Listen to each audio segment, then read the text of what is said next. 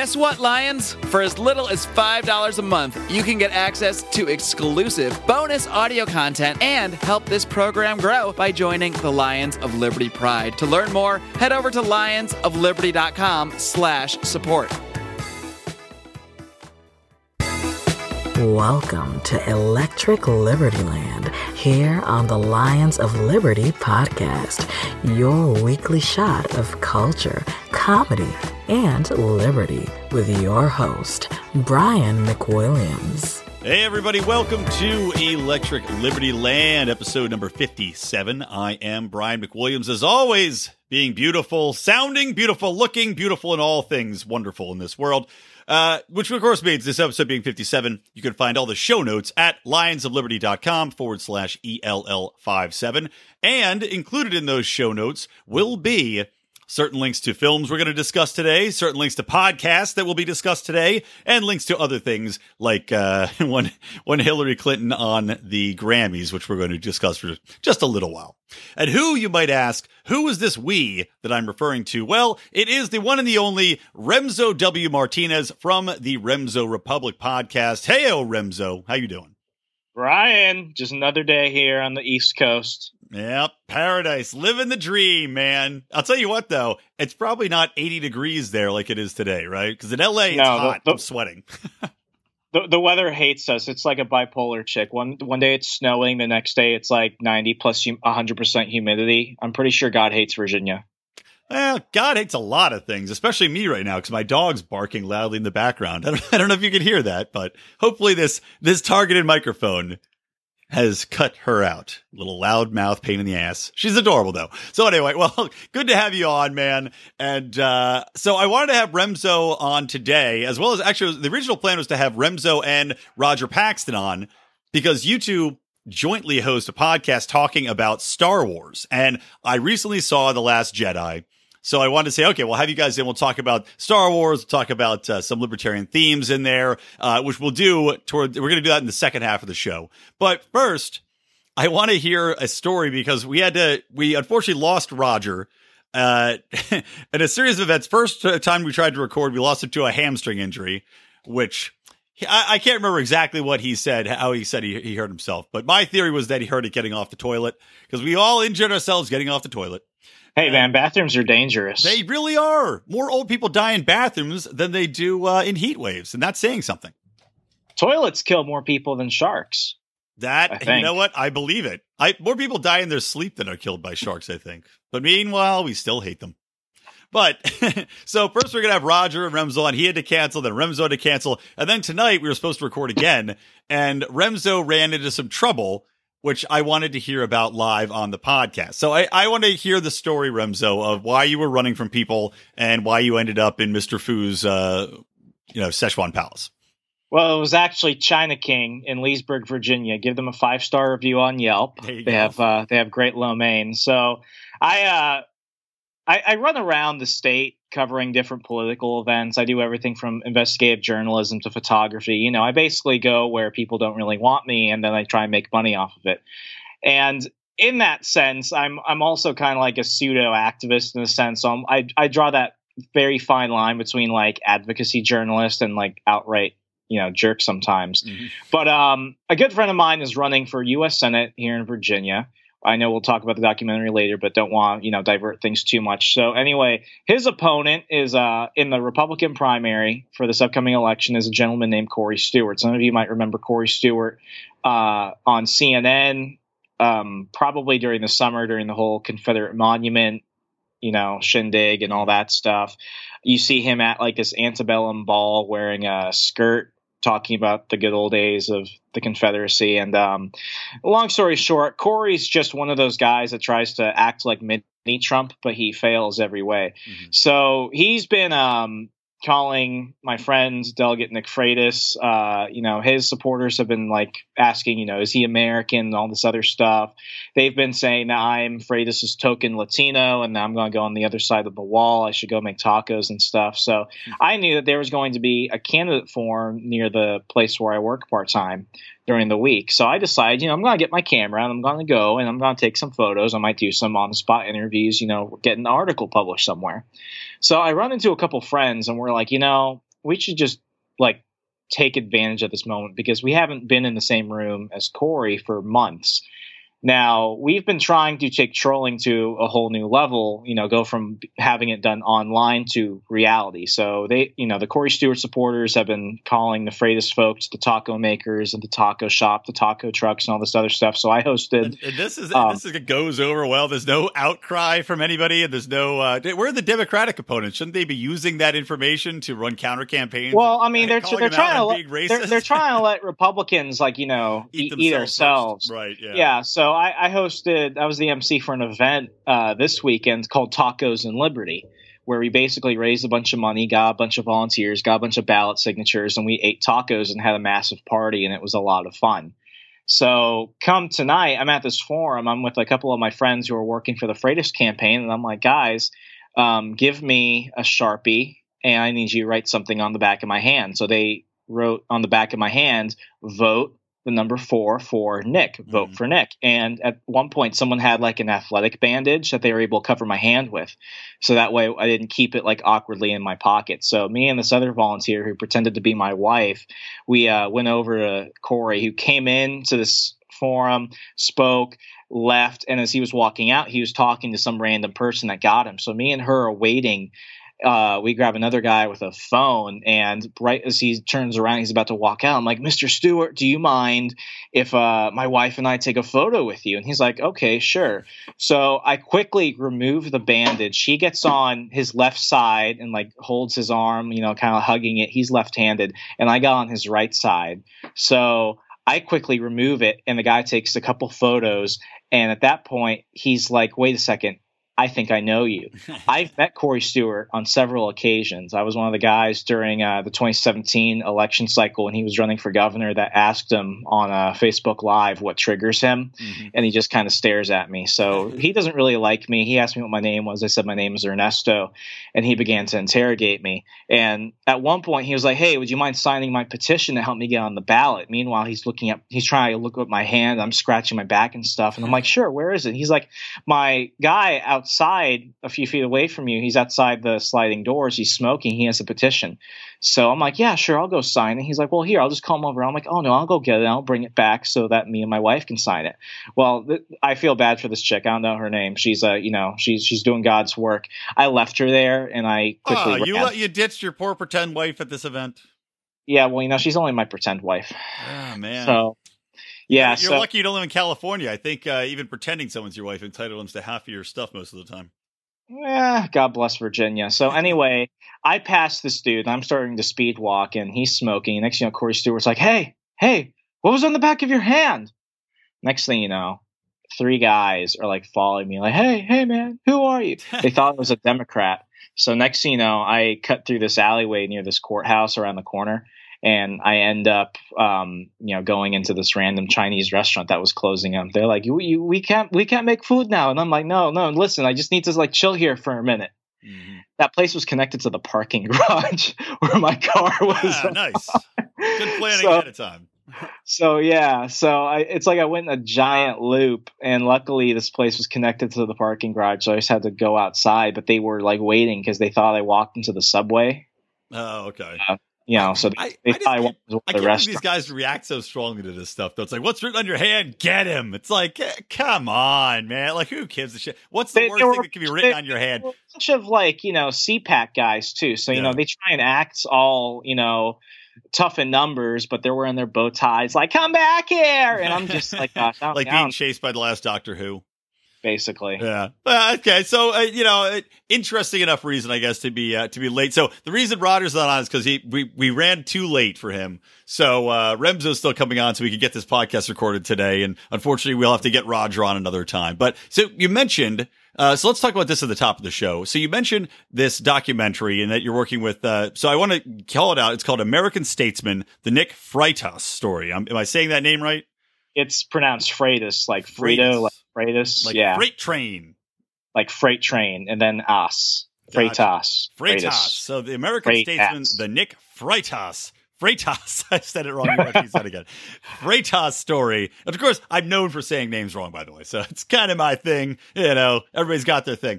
And you can find this. It's on YouTube right now, and I will link to it in the show notes. Again, lionsofliberty.com/ELL57. So, Remso, tell us a little bit about this, and then we'll jump to some current event stuff.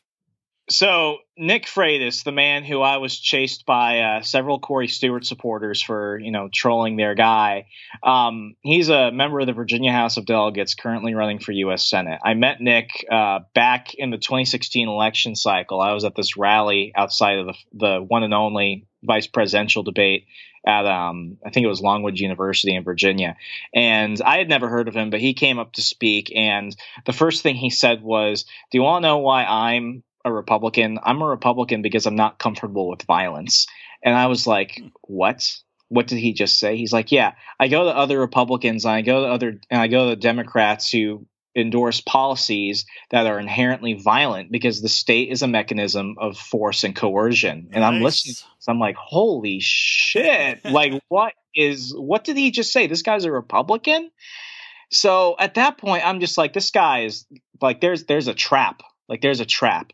And I look into his record and I see that he's, he was a former two-tour Iraq war veteran, Green Beret, came back, became a federal contractor. And I met a couple of his staffers for his office in the House of Delegates. One of them is Christian Hines, his legislative director. And I talked to him as I'm getting ready because I want to invite him on, but I was like, I don't need just some random Republican who says a few good things on him. I'm like, I could use the publicity. It would definitely be cool to talk to him, but I want to make sure that, he's not leading me along. So a couple of years back, his legislative director, Christian, and him were just friends. They were just hanging out, and, they needed to go ahead and get somebody in their district to actually primary this really, really progressive neocon Republican. And Christian looked at Nick and said, "Hey, I think you should run for House of Delegates." And Nick said no, because politics is evil. So Christian, he's a good guy. He went ahead and started a grassroots draft movement to get him to run for House of Delegates. And when like hundreds of people were like bugging him, they're like, "Nick, you need to run. Nick, you need to run. We need you." He was like, fine. So went ahead, primaried this Republican, shellacked him. I mean, I think the guy just said, "I'm not going to run again because I can't handle this." And he ended up going to the House of Delegates. And since then, he's put forth laws to, push for industrial hemp here in the Commonwealth, civil asset forfeiture reform, everything from, let's go ahead and abolish all these gun restrictions. I mean, you want like mini Rand Paul at the state level. Like, I'm not kidding at all. Nick Freitas is by far the most libertarian Republican in the country. In fact, my old boss, Matt Kibbe, did a video on him for CRTV titled "The Most Liberty Republican You've Never Heard of." No, yeah. So, because I hadn't heard of him until I was just watching your documentary a little bit, and I will give it a full watching probably tomorrow when I'm killing time at the end of the day at work. But yeah, this guy sounds amazing. Are his ambitions to go higher than this? I mean, have you talked to him about that at all? Well, in the summer of 2017, there were a bunch of people that wanted him to run for U.S. Senate. And at that point, Corey Stewart was running for governor. 2 days after he lost to Ed Gillespie for the Republican nomination for governor of Virginia, like a few days later, Corey announced he was running for Senate, and everyone was like, well, I guess it just, it's Corey's nomination now to go up against Tim Kaine, Hillary's former VP in 2016. So a bunch of people were like, let's get Nick to run for Senate. So I think it was like June, July, this group starts on Facebook. So I go ahead and I text him, and I'm like, "Hey, Nick, what do you think about this?" And he's like, "They're just messing around." Then it's like August, September, and I'm like, "Hey, Nick, they're starting to get a lot of press now." And he's like, "I don't think I really want to do this. There are a lot of other people who I think are forming a committee who will run, who if they run, I'll support them." And then it got to the point where the press is starting to pick it up. And I'm like, "Nick, I know you might be thinking you want to run. Please don't run." Like, on more than one occasion, in person, over the phone, everything, I was like, "Don't do it. I want you to stay in Virginia." The last campaign I worked on was for Congressman Tom Garrett, back when he was state senator Tom Garrett. And he went to Congress, and he's done phenomenal things, but now he's no longer in Virginia. So I'm like, wow, crap, now we have all these guys running around. All the Liberty guys are leaving. Yeah. "Nick, I want you to stay." So literally, I'm at his house the night before his reelection for House of Delegates, and I'm still looking at him. I'm like, "Please don't do this." And at that point, he still didn't know whether he was going to do it. And he was like, "You know what? at this point, it's just Corey Stewart, and it's going to be versus Tim Kaine, and they're not going to talk about limited government. They're not going to talk about fiscal responsibility. They're not going to talk about letting people live their lives the way they want to, as long as they don't hurt people and take their stuff. I'm really considering it. And about a month later, I'm in this giant Republican convention type of thing in the southern end of Virginia in a suite with like 20, actually it was more like 50, 60 people crammed in this room. And he announced he was running for U.S. Senate. At that point, I was like, if he wants to go all the way, I'll go all the way with him at this point. And I'll do what I can from my end. And that's kind of like how I ended up getting chased into a Chinese restaurant. Beautiful. Well, shit, I'll be following this guy's career for sure. And I'll be following this guy's career, and I will be putting an order in for China King as soon as possible. Whenever I'm in Virginia, I will make an order of China King to thank them for taking you in while you're running away. But no, that's awesome, man. I'll definitely. So again, guys, check that out. American Statesman, the Nick Freitas story. And we will follow his career with much excitement. Booyah. Booyah shaka. So speaking of careers, we'll be following with less excitement, though. Hillary Clinton. I want to talk a little bit about Hillary Clinton before we get into the Star Wars stuff, as well as this goddamn Burger King net neutrality commercial that came out, or tie-in, I should say, with God, what is it called? I can't remember what organization they teamed with for this stupid ad, basically touting net neutrality. But we'll talk about Hillary Clinton first, so I can look up exactly who it was. So Hillary Clinton just last night was on the Grammys, and I don't know, do you ever watch the Grammys? Is it something you partake in? No, I'd rather take a bath full of hydrogen peroxide and watch that at this point. The goggles do nothing. It's just not worth it at this point. How am I going to benefit from watching these people? Because it used to be really entertaining growing up. I used to watch that in the Oscars and everything else. And then I think it was probably around 2012, around the time that Mitt Romney was running.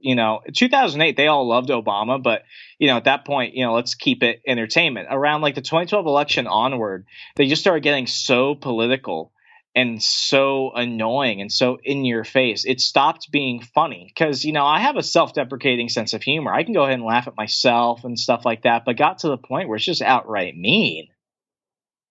Yeah. I mean, I'm surprised they didn't sacrifice a Trump supporter on live TV. No, exactly, man. It's gotten to the point where last night's Grammys event. So I didn't watch it either, and I would never, but they're so brazen, and it's gone beyond just simple people accepting awards and saying their little anti-Trump rhetoric bullshit or their pro-Democrat speaking points. It's gone beyond that now to the point where they're working everything into the actual presentation itself.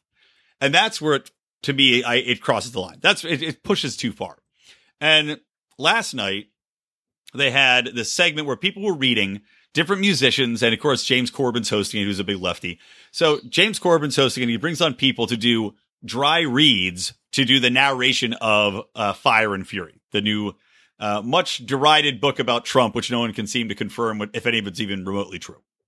So they bring on a bunch of people. I think Usher was one of them. There were a couple of Cardi B was one of them reading it, and they're all musicians. So it's in the context of the Grammys at least.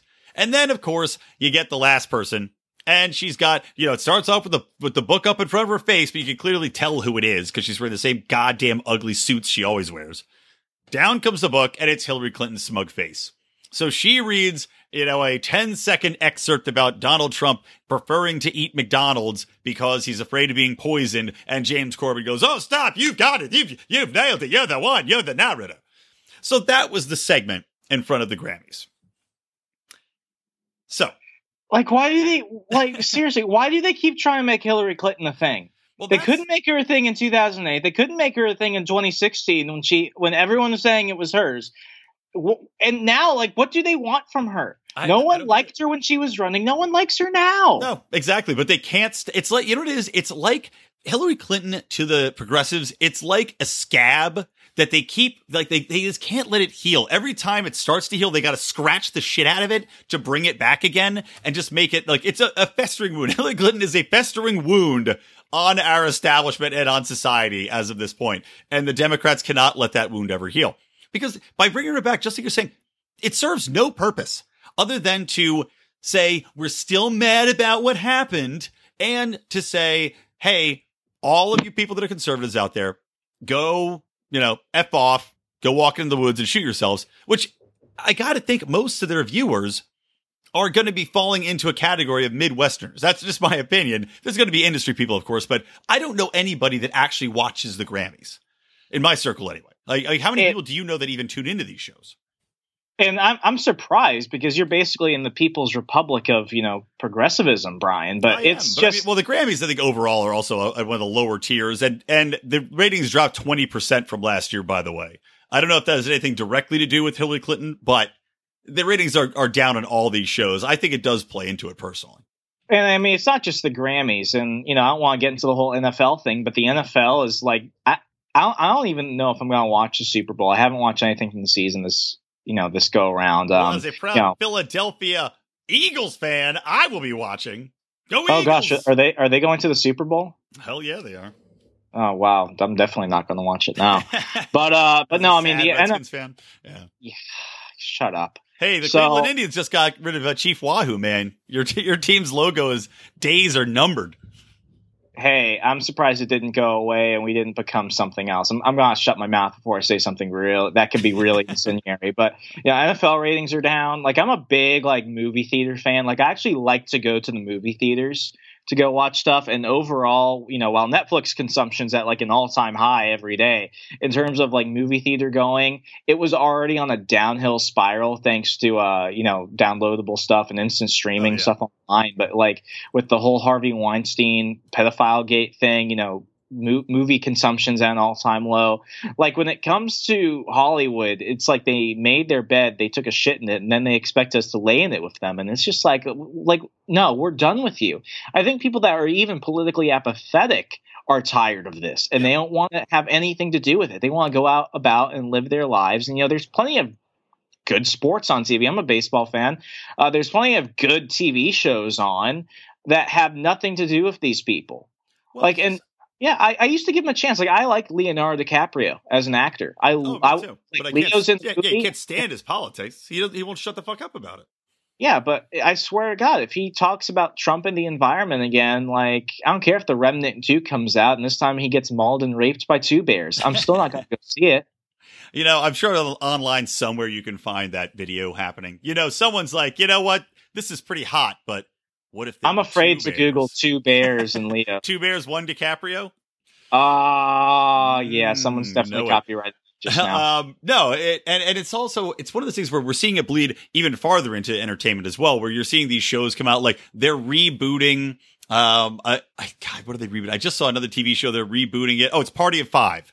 Except they're rebooting Party of Five as, okay, now it's a scenario where they're all illegal immigrants or something like that. They're all dreamers. And it's just one of the things you go, I mean, I don't mind you trying to reflect something that's going on in society, but to make it so blatant and just so you can already tell what it's going to be. You can already tell the plot lines. When I turn on entertainment, I just want to be entertained without being preached to. And everything now seems to be preaching something to me rather than just going for, let's just write for right in the middle. We don't need to make a political point with all of this. We don't need to get our personal biases involved with the writing. And it's just gotten to the point where I vet my TV so carefully now, and I refuse to watch much new TV as a result of it, because I'm just so sick of the whole thing. I mean, hey, same deal with me and Marvel Comics. I haven't purchased a Marvel comic book in over a year and a half now, because it got to the point where it's forget the story, forget character development, forget, escapist fiction. Let's go ahead and, just make as many open, pimp hand slap remarks towards a segment of the population that might read our stuff and just insult them constantly. Yeah. And it's gotten to the point where, it's one thing to make fun of people. I went to Liberty University. I make fun of Liberty University students all the time. It doesn't come from a place of hate, but I can make fun of them. I can make fun of anybody. But it's gotten to the point where it's just not even worth it. Jerry Seinfeld won't even go near a college town and do stand-up because he's afraid of how people are. Yep. It's gotten to the point where it's we'll go ahead and go elsewhere. And DC Comics, and I promise not to go on the comic tangent, but DC Comics, they saw what Marvel was doing and they're like, let's just do the exact opposite. Yeah, we're going to make new characters. DC made a ton of new characters, a couple lesbian characters, but you know what the good thing is? They're all good characters in their own right. They focused on the character development, they focused on the story, and that, their sales have beaten Marvel just left and right for almost a year now. That's it. Hey, I had no idea that was going on. I'll have to check out some DC because I never read DC growing up. Like never. I was always DC was like the comics that you read when you were like 5 or 6 because it was okay. The Justice League beat the bad guys again. Nothing happened. Nothing killed Superman. Now DC is like freaking awesome. I mean, I know the movies haven't really been able to really draw people in, but the comics themselves, it's almost like a reverse cycle because I love the Marvel movies. Like, and they really embraced a lot of libertarian values in a lot of those films. Like, shockingly, I thought you and I that were talking about this before. You and I off. I don't think we did an episode about this, but you and I talked about Captain America: Winter Soldier quite a bit. Yeah, the Winter Soldier and also Civil War. Yeah, I mean, both of those, they really have adopted quite a bit of libertarian. Like, hey, the government, it gets too big, and having this way too much power and oversight is a bad thing. You need to protect people's civil liberties. Like, just over and over again, hitting you with it. Yeah, and I mean, the films are fantastic, so the comics suck. And then, and I'm not going to pretend that I don't like the DC films. I went to go see Justice League 2 times in theaters because I'm a whore. But it was, they're just doing really freaking well. And, even though Ben Affleck may have, done some weird crap and stuff, I still went to go see it. I always knew that he was a liberal. Like, all these people, he was a liberal when Bush was president. A lot of these people were. But it's like this Trump derangement syndrome that the right wing constantly throws out. There's a lot of validity to it. I almost feel like challenging them all to the Tide Pod challenge. And before I eat mine, they've just eaten theirs. And I just walk away. It's just getting ridiculous. Yeah, it's gotten so wrapped up in no matter what he does, finding a way to make it into a bad thing. And I recently posted in our forum, which everybody can go to. Just go to Lions of Liberty on Facebook. And if you're not too crazy looking, we'll add you to the forum.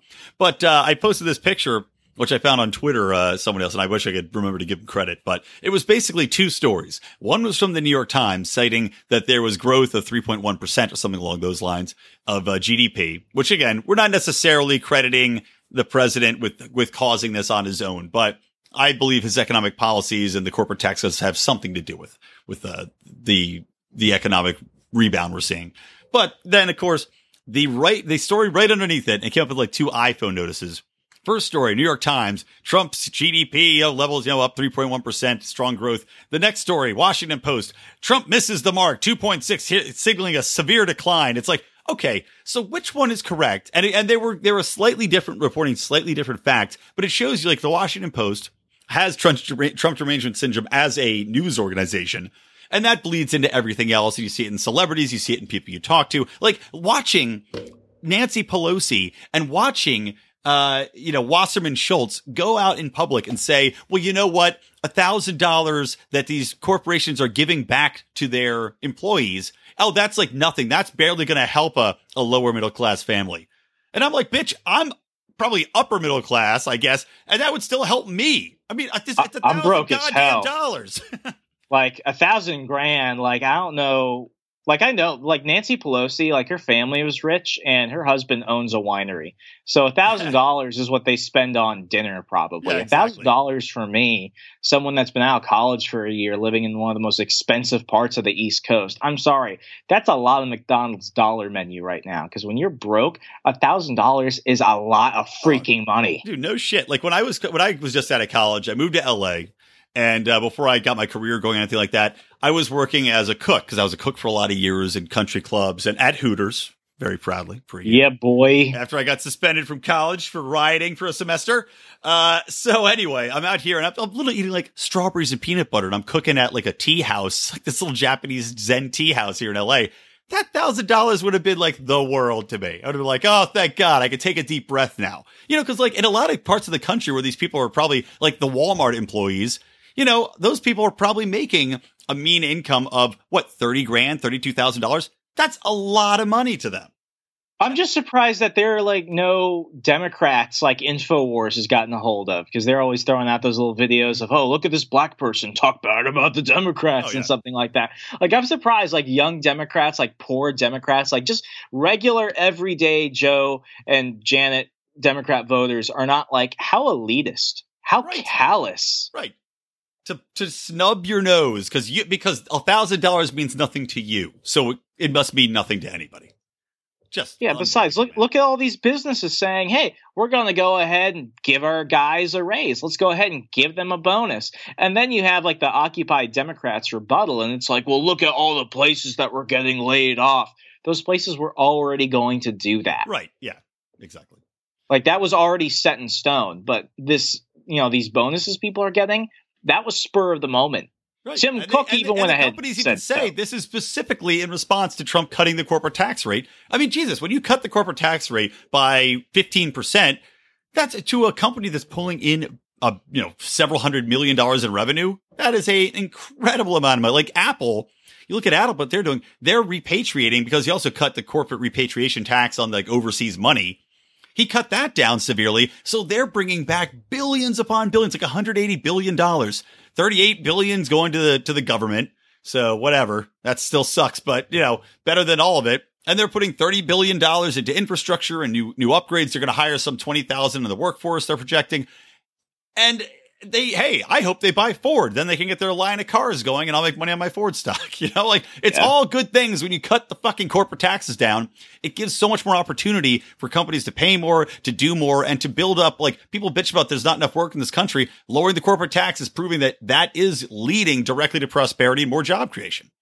I love it how Nancy Pelosi was like, cutting the corporate tax rate is just giving a tax cut to the billionaires and millionaires. And it's like, do you not know what that is? And I remember when Ron Paul was running in 2012, back in my neocon Keynesian days, when he said that the corporate tax is a double tax on regular people. I about had an aneurysm because I was like, what do you mean? Because that's additional tax that goes on your product, your services, your goods that you're going to go out and buy. So you're going to have to pay the taxes on that already. Then you're going to have to factor in the corporate tax on that. When you cut the corporate tax, you're cutting the cost of everything that you're buying related to that corporation. Like it is a double tax on people. So when I say, to the leftists in this DC area I'm in, and they're like, you just want the millionaires to get richer. I'm like, no, I want to get richer because I don't have to pay as much for crap at Walmart, bud. God damn right, man. Well, you know what? Here's a segue into the next topic I want to talk about. We can just talk about this real quick because then we got to get to the Star Wars. But Burger King put out this net neutrality commercial, and it was, again, I've been trying to find the goddamn people they did it with. It was like one of those very liberal, like think tank, not choice.org, but something like that.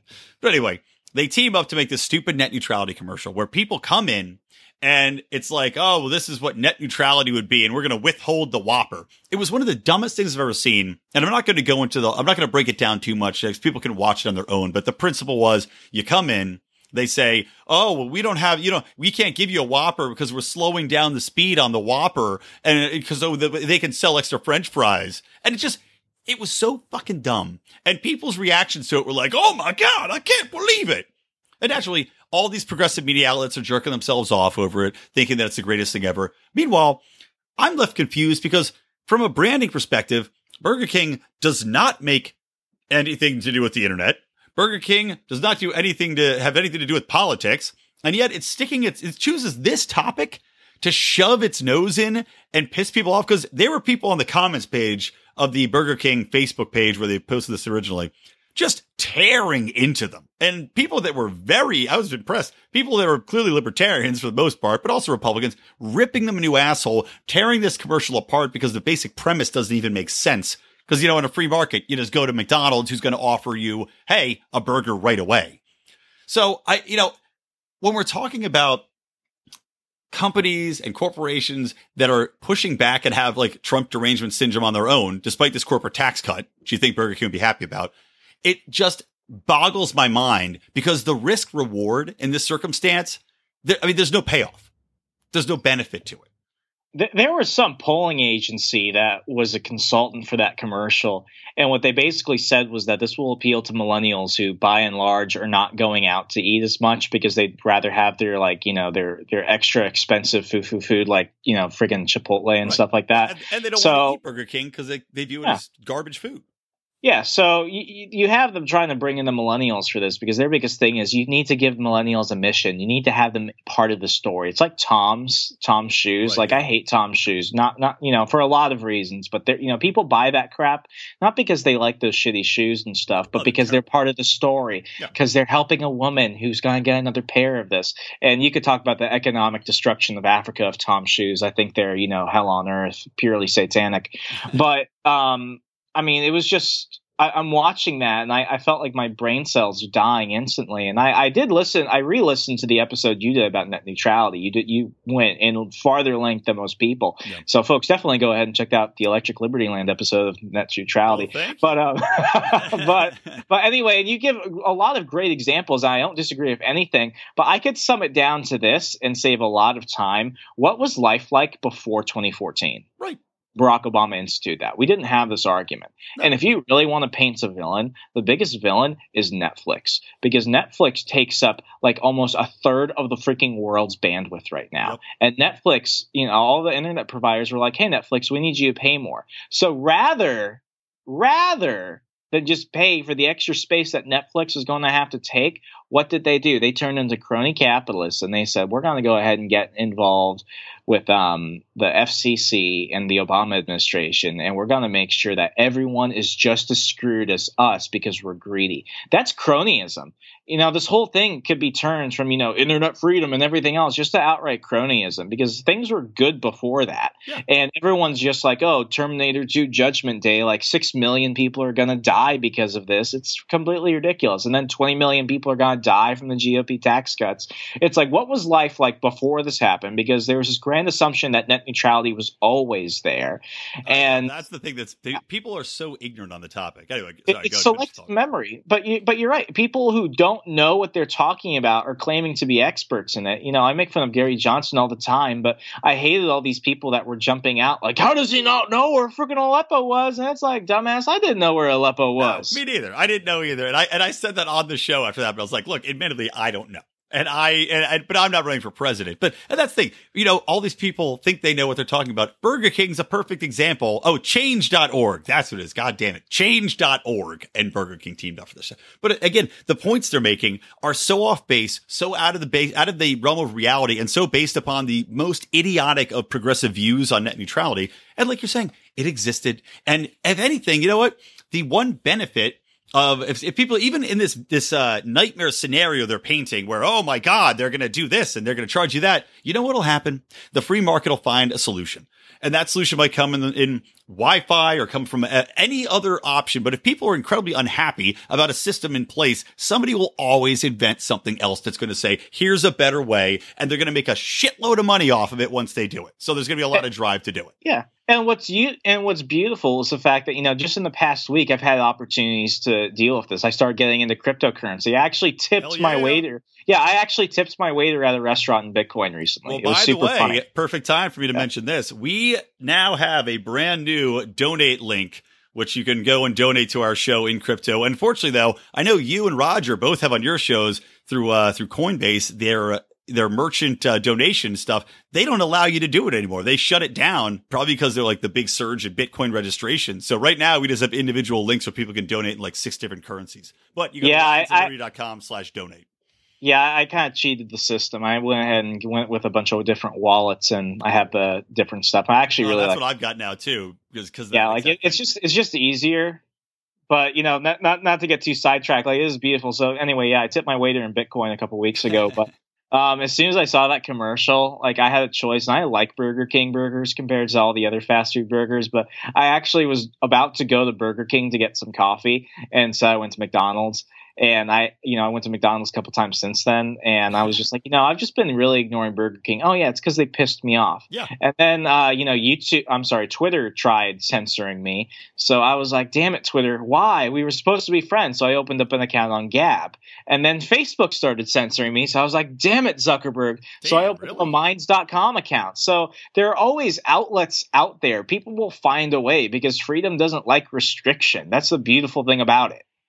Damn well right, man. So there you go, guys. Remso just gave you alternatives to Twitter and Facebook that you can use. And I was just talking to somebody about this, saying that because Facebook was basically, and Twitter were essentially showing that they were banning people's content and that the progressives were basically running the asylum over there. So, look at Ford Fisher. Ford Fisher is a great example from News to Share, because Ford Fisher literally posted a link to Steemit, which I think is beautiful. Definitely learn about Steemit, folks. You make money to blog and it's free. But he was like, listen, Facebook is making it harder to run business because Ford is an independent entrepreneur, and he makes a good chunk of his money off social media, a social media presence. So he screenshotted the report from Facebook saying that something he shared on his own page was spam, and in it he's calling out Facebook. He's like, folks, I'm only doing this because Facebook is making life hard to make some dineros. Yep. So and later he actually appealed that whole thing, and they told him, yeah, we got it wrong. Great. Yeah, after he's already been screwed over. That's the thing. That's, you gotta love. They're like, oh, we're going to demonetize your content like YouTube, and then like, oh, whoops, our bad. You're like, well, that doesn't put the money back in my pocket, does it? Yeah, I mean, the opportunity cost is you might as well just go somewhere else, because these bastards, they don't care. Like, you saw what Project Veritas was doing. Twitter's staring at all your naked pics and stuff, and we complain about the NSA, and then I hate the whole, oh, well, they're a private corporation. It's like, shouldn't you have known that? I mean, the terms and agreements should probably say it somewhere. You're telling me there's not someone's lawyer out there saying, I'm looking for the dick pic clause. And it's like, no, these people outlandishly hate you. And everyone's freaking out because they think this is 1984. No, this is Brave New World. The problem isn't a deficit or inability to access information and knowledge and other platforms. The problem is we have so much of it that we've just stopped caring. I think that's a very good point, man. It's like everybody's just basically bathing in the waterfall of information at all times, and it's very difficult to figure out and actually pinpoint where you should go, where you should spend your time, and what you should care about. And people have clearly gotten the wrong, and Facebook doesn't help, because the algorithms are organized, as well with Google, as well with many things, are feeding you the information that you least need to see, arguably.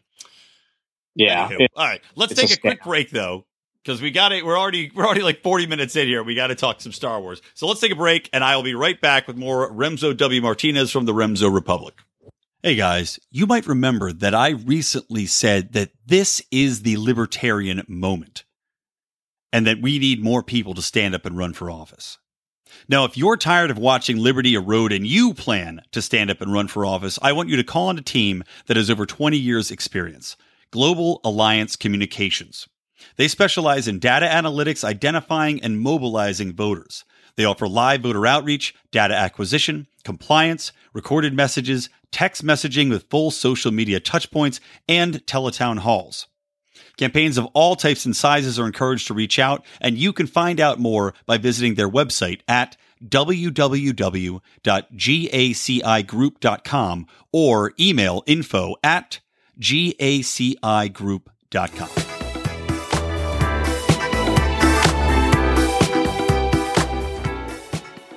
All right, we are back with more Remso W. Martinez from the Rumso?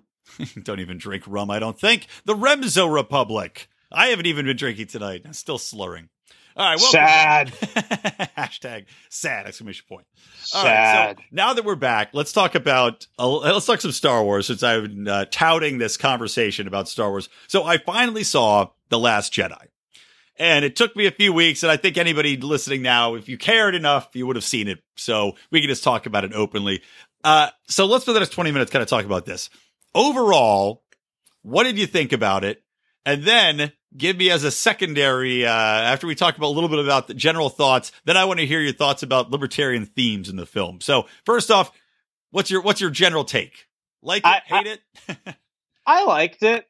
I mean, and I know I'm probably going to lose some fans for it. I know my family got super ticked at me because we went to go see it on premiere day, and my brother's like, that film was crap, and I'm like, I thought it was pretty good. Like, from a sheer entertainment value, like as I was watching it, I wasn't thinking about anything other than the film, so I liked it. As I think about it now, I've got some problems. I was a giant fan of The Force Awakens, and there were so many possible ways that they could have, tied some loose ends together, like who were the Knights of Ren and what's up with Supreme Leader Snoke. But The Last Jedi was basically like, no, screw all that. We're just going to say it doesn't matter and move on. Yeah. So from that perspective, I was ticked off.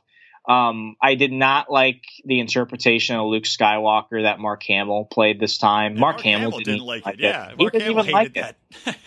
Well, I mean, I think Luke's so up and it's like always positive, never say die. And then he's just like this little hermit bitch, little sourpuss hermit bitch boy. And meanwhile, by the way, this movie to me was just as The Force Awakens was basically a remake of A New Hope. This was in many ways a remake of The Empire Strikes Back. I would agree to a certain extent when you look at like the major plot lines, like, what do you have at the beginning?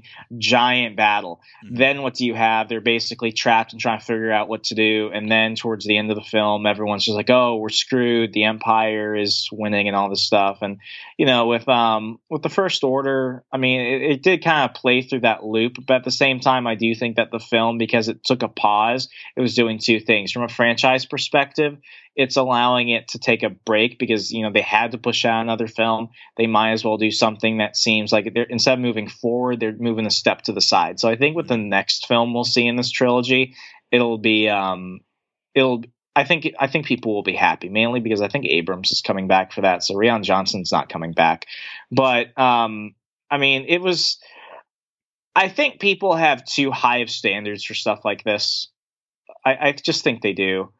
And, whenever you're dealing with the last three movies that came out should have gone a long way, or I'd say the previous before these latest films, the last Lucas films, the three that came out, they did a good job of lowering our expectations pretty thoroughly, I think. So you'd think, Attack of the Clones is like a giant suppository. You don't want it, but you got to take your medicine somehow. And, this was to an extent, I think kind of like that.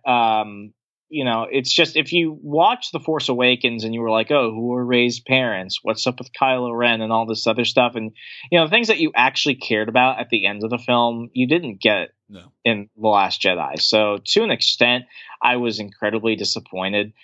It's just gotten to the point where if you just go into it with no standards, you'll never be disappointed. And I've gotten to the point where that is kind of like how it was because, I walked into Rogue One with absolutely no standards, and it's a fantastic movie. That was the best movie they've made in the last 5, for sure. Yeah, like I've watched it more times than the last decade's worth of Star Wars films. Yeah. And, that's why I'm so excited for Solo. Because it doesn't have to do anything more than just be a good singular story. Because when you're trying to build a franchise, there are only certain films where when they try and make an interconnected thing, they're able to pull it off. Marvel, owns the recipe. But, when you're in constant franchise sequel mode and you're going to rush stuff out, you're going to get things like The Last Jedi. It's like, Casino Royale. Casino Royale was all right. And then Quantum of Solace was absolute shit. But, eventually we got Skyfall, which is Skyfall. Okay. Yeah. Yeah. And Spectre was shit. I hated Spectre, but Skyfall was, I think, Skyfall the one with my favorite. The Latino actor Javier Bardem. Yeah, like he. I think that was by far my favorite James Bond film. All right, but let's stay on target. All right, but for every Last Jedi, for every Last Jedi, you're gonna get a Rogue One. Yeah. Well, hopefully we get a Rogue One for every Last Jedi. And look, going into it, I also had very low expectations. I had a couple of friends tell me they hated it. I had a couple of friends tell me they liked it. I went into saying, all right, let's just see what happens. And for the most part, I liked it. I didn't think it was great, but it salvaged itself towards the end for me. I thought it was a little slow building at the beginning. Like I said, I was rolling my eyes at the Empire Strikes Back themes. It's basically the same. Instead of going to Dagobah, she's on this fucking island planet where Luke's spearing little fish, and then Chewbacca becomes a goddamn vegan, which is really pissing me off. And then you have the whole scene where this also kind of bugged me too, where they've got the fleet that's running away from the giant Death Star, and clearly female empowerment is a theme in these new Star Wars films, with Leia now being the only remaining leader, and Admiral Akbar dies off fucking screen. You can't have Admiral Akbar die and be the one that blows himself up in the freighter. You got to have this woman do it, this purple-haired woman that no one's ever heard of before. Yeah, I thought that was racist that they got rid of Akbar. It's just, I couldn't help thinking. Kind of racist. Everybody loves him. Everybody knows him. It is racist, clearly, to these fish people. And it's like, instead, we're going to have this random chick with purple hair. Who gives a fuck about her? No, she's got to be the hero, even though we've got Leia already being the hero and the main character's a woman being the hero. Let Akbar have his moment. I don't care that he's a man. Let the fish man yell, "It's a trap," and then charge into the Death Star. I mean, the big moral of the story is if they just listened to Poe Dameron, who's the rightful leader of the Resistance, they wouldn't have had this problem. That's true. I mean, well, they had to prove him wrong too. They had to have that moment where, look, see, the man's wrong. I don't want to make this into a whole women versus men thing, but I'm seeing a definitive theme. And I don't care. Like, I like Ren as the lead, but it bugged me, and I was like, God damn it, these men are becoming cucks, to use an alt-right phrase. Poe can't do anything right. Akbar's dead off screen. Kylo Ren's a total bitch. I mean, I will say this in terms of the character of Rey. You did see some remarkable character development of Rey. I think she's the only character where you actually see some growth. No one else really grew, because I mean, can you remember a single line from Rey in The Force Awakens? I don't ever remember her talking. I just remember her always standing and I'm an expert pilot of the Millennium Falcon. Oh, I could shoot a blaster perfectly. It's like, I've never touched a lightsaber, but I'm fighting a Sith Lord. Yeah. It's like she never struggled. And I don't remember her ever saying anything, but you saw some great character development with Rey in this film, especially when you look at the dynamic between her and Kylo and the whole, Kylo, be my apprentice type of thing. I mean, yeah, it's definitely a Luke, I am your father type of moment to an extent, but at least they gave Rey a chance. With Carrie Fisher, of course, they were going to make sure they kept all her scenes after what happened. Yeah, that was weird to me, because I thought they would kill her off because she is dead, and also they had a perfect opportunity. And another scene, I'm sorry, that really pissed me off, being a man of science. She's floating in goddamn zero gravity space. Nothing between her and the vacuum of space. Opens her eyes, which would have exploded out of her head, and then uses the Force to pull herself back to the ship. That was retarded. It's like that little, piece of poop that kind of just comes up from the toilet after you flushed, and you're like, how the hell did you come back? And then you just want to flush it again and ignore it. That's one of those scenes, like, as I was watching it and she's using the Force to come back, it's like, assuming I've only ever seen the films, and I knew nothing about the previous expanded universe that was completely destroyed when they rebooted the whole Star Wars canon. If you're just an average moviegoer and you only like Star Wars, the films, and it's just that, you're going to watch that scene and you're just going to be like, what the hell just happened? And then they're never going to talk about it. No, there's no explanation. They're not going to be like, oh, she was using the Force unconsciously, which is also bullshit.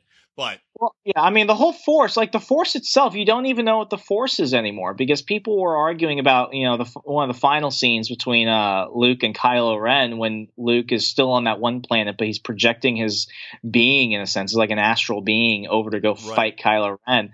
And, you're talking about the old Jedi books. I mean, the whole purpose of the new way that the Rey has been able to use the Force and everything, it was all done to destroy the whole midichlorian thing from the Phantom Menace, and I don't even want to talk about that, but like, it was killed that off. Everybody hated that. It was an abomination. It's like, what? It's like, why did they completely destroy the extended Star Wars universe? It's because in the books, Chewbacca gets killed, and they're like, well, we don't want to kill Chewbacca because he's our own. Not if we're going to kill Han Solo off. We can't kill Chewbacca and Luke. We can't kill everybody. There'll be riots.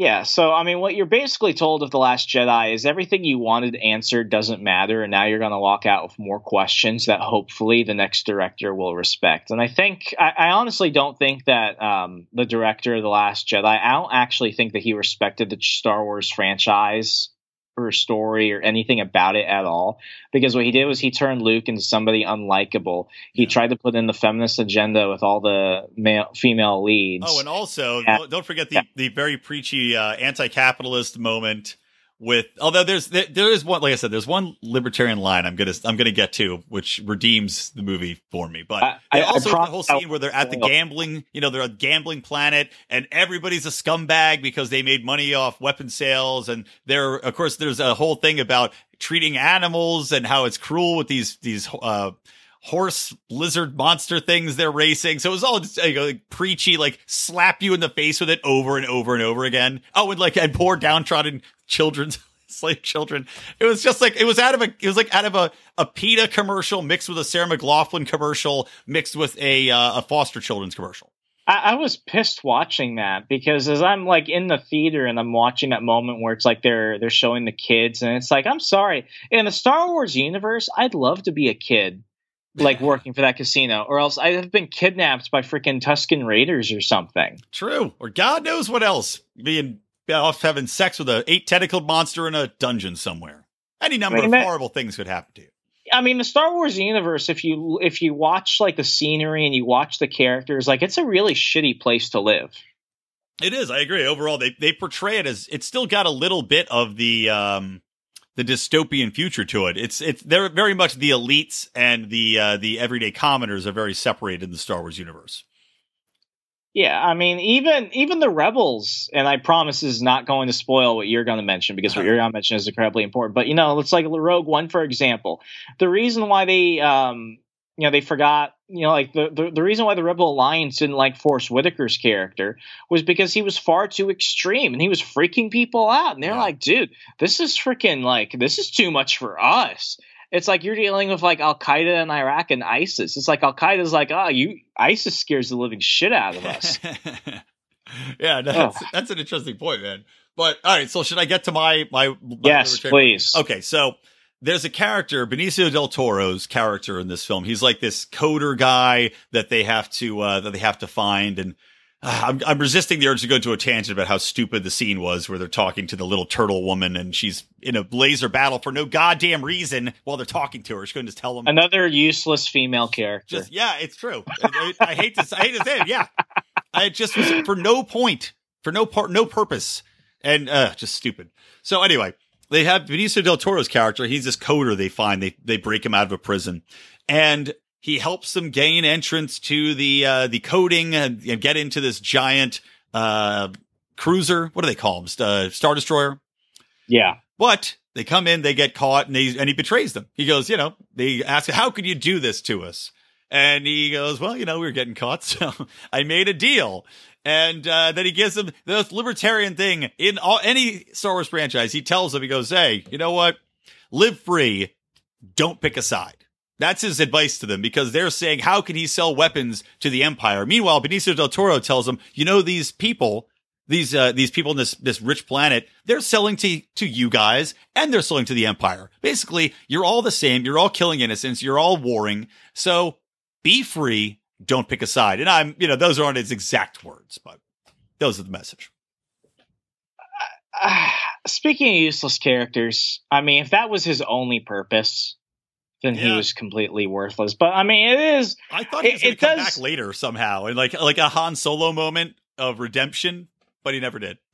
Yeah, he just shows to be a piece of crap, and like that whole scene, like I totally get it, but it also like the film tries to draw parallels of reality that just are not there.